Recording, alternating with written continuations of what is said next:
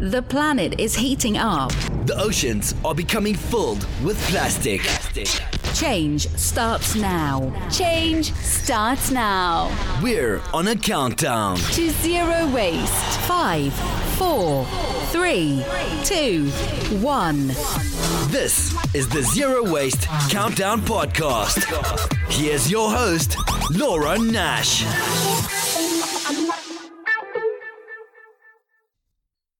Hi, everybody, and welcome to the Zero Waste Countdown podcast and radio show. Today, we're speaking with David Rachelson. He's the Vice President of Sustainability at Rubicon Global. David, welcome to the show. Thank you. It's great to be here. So tell us what Rubicon Global is. Definitely. Rubicon is a technology company in the waste and recycling industry. We are largely driven by our mission to end waste.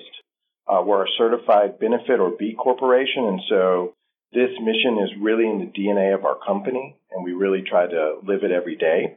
And the way that we do that is through a variety of technology products that help us support both the waste generator, big business, a large multinational company, small and medium business, the mom and pop on the corner, and a exciting new or relatively new division around municipalities and smart cities. So we support those waste generators or businesses that are creating and having to deal with waste issues, the engine behind the ability to actually move the materials and find a more sustainable destination for them. Because that's important. And I love when technology comes together and helps us deal with waste, because it's a big issue. And I don't think we had it so much before plastic, but now it's presented different challenges. So I think that tech can help us in a number of ways. Do you have an example of how you're working with smart cities or tech? Yeah. So smart cities is a great example of how we're able to deploy tech.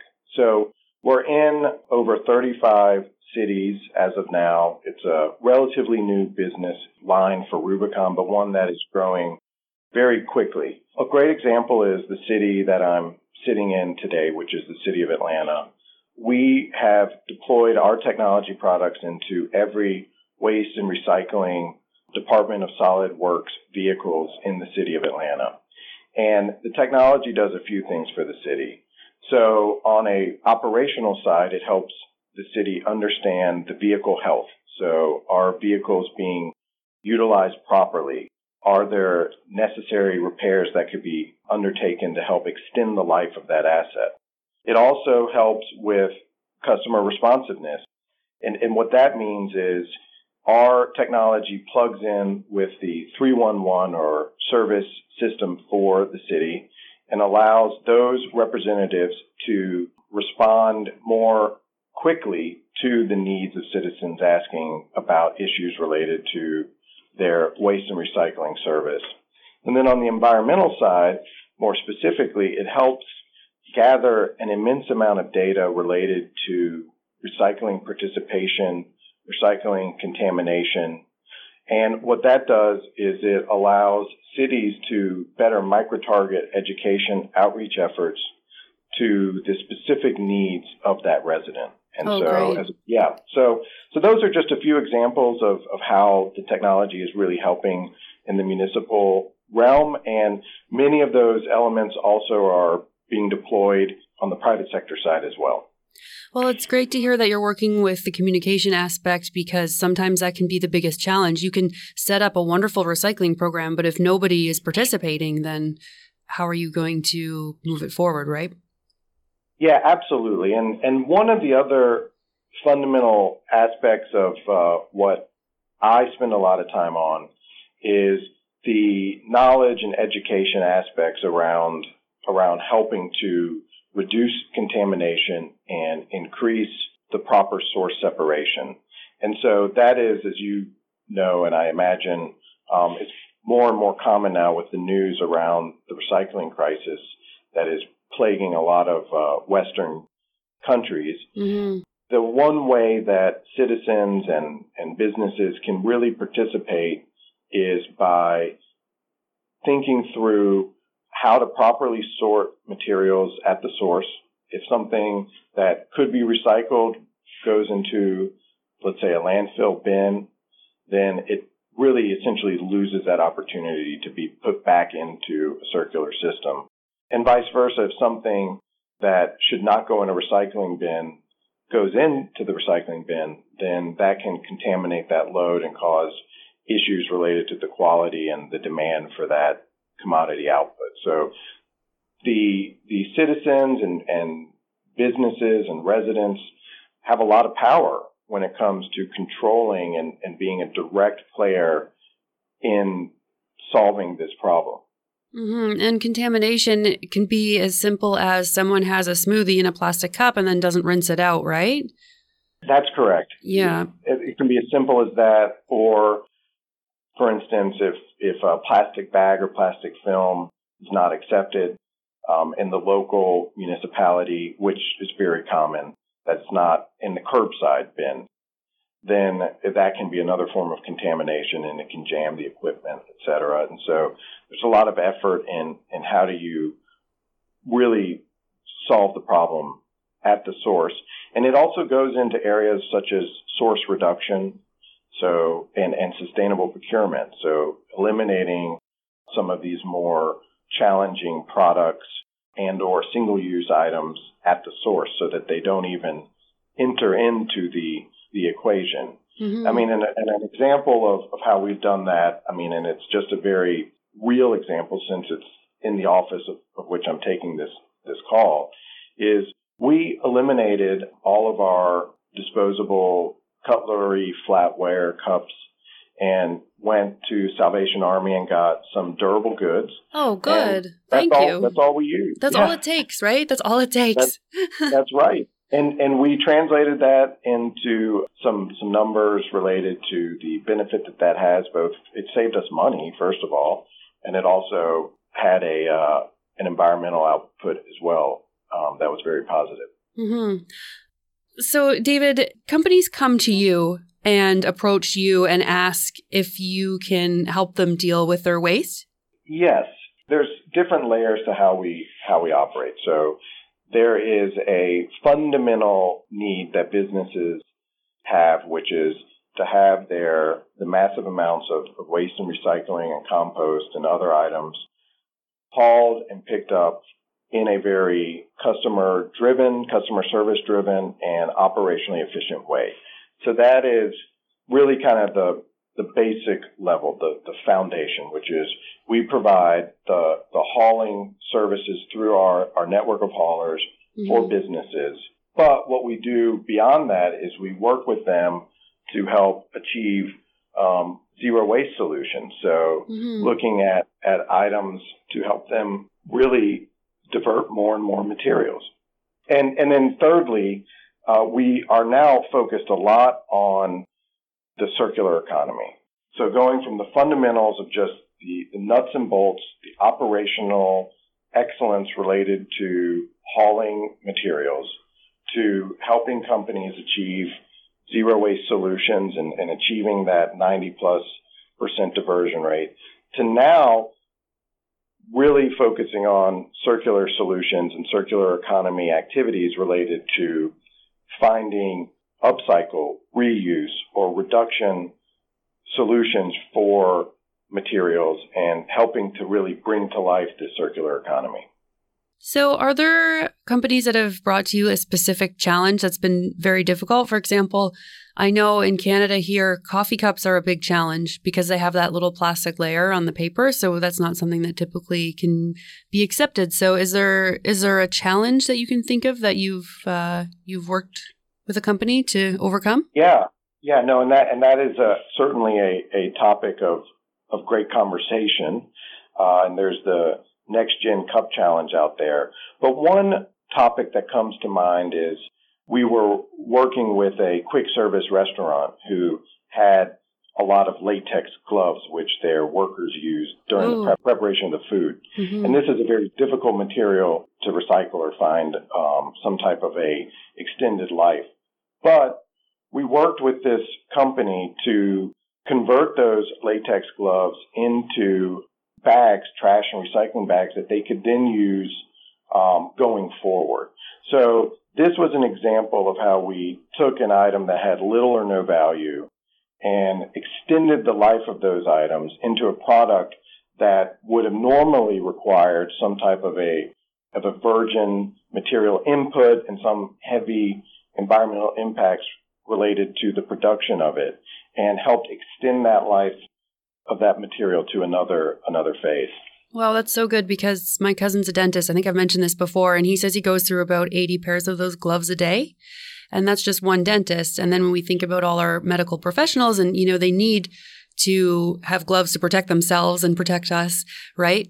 So absolutely. And that's actually a great idea that just came up on this call that we could look into as well, related to applying this solution to the medical profession, because to your point, in addition to food preparation, they are a huge user of these latex gloves.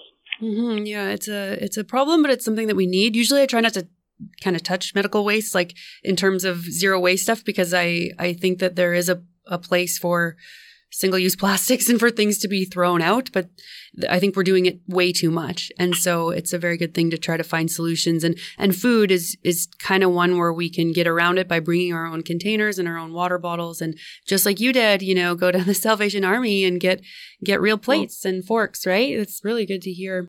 Well, and what's interesting is there's been a lot of developments in the field of chemical recycling, and that is where it takes plastics and breaks it down to the monomer or the petroleum that created the plastic in the first place. But the reason I bring this up is because for purposes related to medical or food contaminated plastics, a lot of times this chemical recycling solution can handle that contamination in a way that some of the other more traditional recycling for plastics are unable to due to that contamination. Yeah, I read by Tom Zaki in one of his books that technically it is possible to recycle diapers, dirty diapers, but it involves gamma radiation and like a pretty crazy process because you have to sanitize these things, and it's crazy. So nobody would ever do it. Yeah, no, that's right. And that's kind of I think that's one of the main reasons, the example you just gave and some of these others, that a lot of the zero waste certification bodies allow 90% to achieve full certification of zero waste. But I think as technology advances, that their solutions will be created and are already being created for some of these very difficult material types. Mm-hmm. Rather than just burying it, I hope, or burning it, which a lot Correct. of cities do. Correct. Innovation is happening every day, and I think that one of the silver linings or cup half full view of the recycling crisis is that there's a lot of introspection, certainly in domestic markets, about how to handle their own supply of materials. And so I think it's causing a lot of innovation to happen. We talk regularly with startups who are looking to solve these problems through creating reusable systems for quick service restaurants, to using plastic items to create apparel, to using certain byproducts of compost to create fuel through anaerobic digestion. So I think that there's a lot of innovation out there, and hopefully what that will do is mean that in addition to the importance that recycling holds within our society, there will be other circular opportunities that are scalable in addition to recycling that really can start to help handle in a more circular way some of these challenges related to waste generation. Mm-hmm. There's just so much to deal with, but it's exciting to see that companies are looking into it. David, let's talk about you for a little bit, though, because I read that you won an award in Davos, Switzerland. So it was the Circular Economy Digital Disruptor Award. Can you tell me a little bit about that experience? Yes, and actually the company won it, but I had the privilege to accept it on behalf of the company at the 2017 World Economic Forum. Cool. And essentially what that award was part of this great initiative called the Circulars, and it awards different sectors of the economy and the value chain related to their contribution to the circular economy. And Rubicon won in the digital disruptor category. And I think the reason that we won was because the technology that we are deploying has really helped bring circular economy opportunities to businesses and parts of the country that were not exposed to it before. And so through our platform and through our solutions, we've been able to help the small and medium business have access to circular economy and more sustainable waste solutions, as well as really being able to deploy in a more efficient and scalable way for both cities and large businesses. So it was an immense honor for the company and a equally immense privilege for me to be able to accept that award on behalf of the company. Well, congrats to everybody involved in your company. One thing I kind of don't understand is, there's the ethics behind properly getting rid of your waste and reducing it. But of course, we know that businesses have a bottom line. And in Canada, it's quite cheap to get rid of garbage because we have lots of land. There's lots of landfills. We have lots of places to put it, kind of unfortunately, I guess. So how do you get people interested in paying more if that's something that they have to do to remove their waste properly? Is it basically just based on ethics? Yeah, that's a great question. And it's very similar in the United States. It varies obviously by region, but, land is plentiful and a lot of the economics of both recycling and waste all resolve around the landfill price in a certain market. So it is certainly a challenge that exists. But I think there's a few ways that this will eventually change. So I think one is that the business community is taking an enormous leadership role in demanding that their operations become zero waste to landfill. This started notably in 2005 when Walmart declared that they wanted to become zero waste to landfill by 2025, and there are countless other businesses that are demanding that. So there is business leadership that is demanding, non-landfill solutions. Secondly, consumers are also really driving the dialogue around more sustainable uses for their waste and recycling. And so businesses are listening and are wanting to be receptive to the needs of these consumers. And then thirdly, there are, at least in the United States, increasing number of local regulations that ban more and more materials from landfills or that equally require recycling and composting solutions for businesses. So I think these three really powerful societal forces, business, consumer, and regulation or regulatory, are all leading towards the circular economy. And so I think it's up to businesses like Rubicon and advocates like yourself to help drive this momentum and really start to gain that traction away from what is the landfill model and everything that is based around that today. Good. So it's business, it's consumers, and it's regulation. So that's a very good, I don't know what you'd call it, but these three kind of pillars that are pushing the movement, because sometimes we think that businesses, all they care about is money, but that's not always true. It is very important, obviously, for a business to survive. But that's good to hear. And it also is good and one other, so what we try to do at Rubicon is we work with our businesses very closely to try to deliver a cost-neutral or better solution as they divert more and more materials. And so there are a lot of complexities into that, but at a high level, if you reduce something that's going to a landfill and you increase something that is recycled or reduced at the source, then if you do the math and you really look at that equation, there are still ways to be cost competitive as you do the right thing and recycle more. And so Yeah. that is one of the fundamental pillars of our business and why we are a B Corp. And so that's something we look at regularly.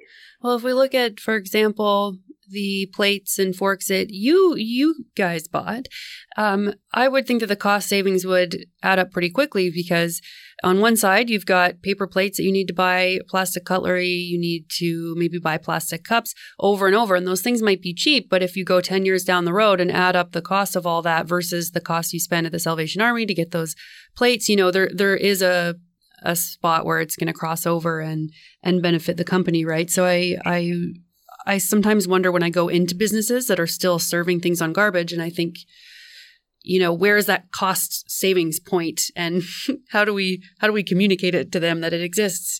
Yeah, no, I mean, and actually, to your point, the math we did when we implemented this program, we estimated that we diverted on two office floors 474 pounds of waste from the landfill per month by switching from these paper cups and individual creamer packets to reuse Salvation Army coffee mugs and glasses.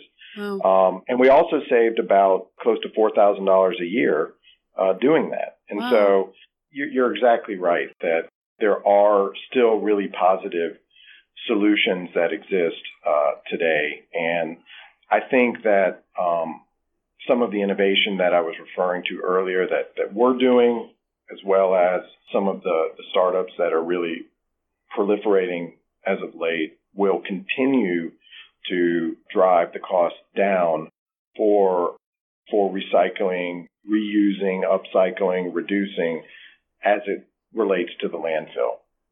Mm-hmm. I hope so. And really small steps can have big impacts. Yeah. And that's really what we focus on. Yeah, absolutely. So why are you so into sustainability? Like, when did this start? Did it start when you were young? It actually did. So when I was 8 years old, I set out with some neighbors in my neighborhood in Memphis, Tennessee, to pick up cans on our street and take those cans to the local processing facility. This was before trucks and cities provided that service. And then we gave that the proceeds to a nonprofit, to some nonprofits in the environmental space. And so Nice. we called ourselves the Rad Recyclers, which Cool. we thought was a pretty cool term in the late 80s. And it was really exciting. And it's interesting because, my mom had reminded me about this effort and kind of jogged my memory and really pointed out and that I've come full circle, no pun intended, as what I'm doing today at Rubicon, but on a much greater scale. And so there's been so many advances, but what's really interesting about this first entry into sustainability was that it still goes back to the neighborhood. It still goes back to the local community, and it still requires citizens and neighbors to help. When I was doing this in the late 80s, people bagged their cans and took them somewhere. Now the responsibility is for us to recycle properly. And there's that saying that all politics is local. And in our industry, it is equally as local when it comes to recycling and the regulations that exist at such a micro level. There could be one town could have a different rule than the next town. So citizens and businesses can really be ambassadors, and if they take a few minutes to educate themselves by looking at their local regulations, there's a lot of opportunity if we take this really micro approach to really creating some really positive macro change. Mm-hmm.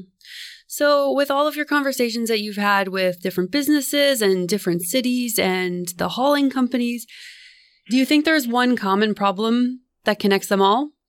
Yes. I think right now, and I think, you had alluded to it and we've discussed it some on the call, there's a lot of focus right now on the recycling industry. And so I think right now, every business, every city, every consumer, every resident is trying to understand how they can solve this problem. And there isn't necessarily one solution for each of these different sectors, but the overarching theme is that people can really be a positive contributor to the solution if they learn how to recycle properly, if they learn how to separate properly, and really get to the fundamentals. And we've set up a program called the Rubicon Method, which is a 6-step guide and approach to helping businesses, residents, really anyone learn how to set up a successful waste reduction and recycling program. And our whole thought process behind the Rubicon Method was to double click or to provide one layer deeper of specificity to the tried and true reduce, reuse, recycle mantra and just start to apply some specifics around how to actually do those three things in a way that will be successful. So I think the one common theme across all sectors right now is we've been hearing, we've been seeing, or we've even been experiencing ourselves that this recycling crisis, how can we help? And so there's a great opportunity, I think, for zero waste advocates and sustainability professionals right now to harness this interest to really drive positive change. I know there's a frustration sometimes in the zero waste world that companies don't care. So I think it's very uplifting to hear from you that companies do care. There are a lot of companies that are looking for solutions and that it is on their radar. Absolutely. I think you're right. And I think that slowly but surely businesses are taking more of a leadership role, and consumers are certainly interested in this topic, and governments, municipalities are responding by introducing positive regulations related to regulating what can go into a landfill or what shouldn't, and also how people should, or the access that businesses and consumers should have to recycling. And then also like how we can reduce it in the first place from ever being created, right? I think that's an important part. Yeah. That's exactly right. And looking at the sustainable procurement and sourcing and source reduction is very important, certainly as it relates to food waste. That's one of the most important aspects. It's the number one thing you do on the EPA food waste reduction hierarchy, and that should apply for all waste that's generated. And ultimately, I mean, as you indicated, as this convener of thought leaders in this area, info sharing is so important, and it's actually a source of power to really help kind of create this momentum that can really catalyze some significant change. Mm-hmm. You know, I have this idea, like, what if giant coffee companies, if they just introduced to their staff to say for here to go again? Because I've noticed that that's something that big coffee chains don't say anymore. So I know that certain companies have cups, and then I look around at everybody who's sitting down at them and they all have the garbage cups because nobody's asked them if they're going to stay. So I think you could probably save millions of cups if you just reintroduce, you know, that little sentence. Well, and that's an example of kind of the some of these small steps that can have a big impact. It's small and it's free, right? Well, I mean, if they already have the cups, it's free. That's right. Yeah. And and you're right. And there are so many ideas like that out there, and it's just catalyzing those ideas into action. Yeah, and sometimes that's the tricky part, but it seems like that's a big part of what Rubicon Global does is put these ideas into action. That's right. That's what that's increasingly more of what we're focused on as it relates to the circular economy and that 3.0 that I had mentioned beyond some of the zero waste activities related to the circular economy. And so there is a lot of of that innovation that's happening, and I think more of it needs to happen. Mm-hmm. Yeah. Awesome. Well, David, thank you so much for joining us. I think that this is really enlightening. I'm so happy to hear that you're working on this and that it's been something you've done since you were little. I was one of those people picking up trash when I was little too. I guess something that we have in common. It's in our DNA. It's even whether or not we knew it at the time, it's in our DNA. My mom used to get mad because she'd say, well, what do you want me to do with all this stuff when I'd bring her garbage home that I'd pick up off the side of the road? So, and there you go. Those are the small steps. And look, and now, we're both in positions to have a much bigger influence on it. And that's exciting. It is. It's so great. Yeah. And I think a lot of kids are going to be into it as well. I think a lot of kids are quite woke to what's going on. And I have a lot of good hope for the next generations that are coming after us. I agree completely with that sentiment. And I think that's 100% correct. That kids, they're sponges. And if we can help them understand through a variety of means, through schools, through organizations like the National Wildlife Federation, to help empower them to really be the change for the future. Mm-hmm. Well, thank you so much, David, for coming on the show. It's been a pleasure. Yeah, this has been great. This was a lot of fun, and thank you for inviting me, and thank you for keeping this podcast going and bringing on people that can help provide some of the knowledge sharing and ideas that are so critical right now. So thank you again. Oh, thank you so much. Thanks. That's awesome. That was David Rachelson, Vice President of Sustainability at Rubicon Global. If you like our show and want to help save the world from all this trash we're consuming, please consider donating to the Zero Waste Countdown. You can become a patron on Podbean, you can find me on Patreon, or you can donate right on the website, zerowastecountdown.com. And if you're interested in seeing a photo of our guests, you can check us out on Instagram. That's @0_waste_countdown. And if you want to email me, it's laura@zerowastecountdown.com. Thank you for listening, everybody. Thanks to all our listeners in America, Canada, Australia, Germany, the UK, and wherever else you may be tuning in from. Together, we're going to change the world. Change starts now. This is the Zero Waste Countdown Podcast.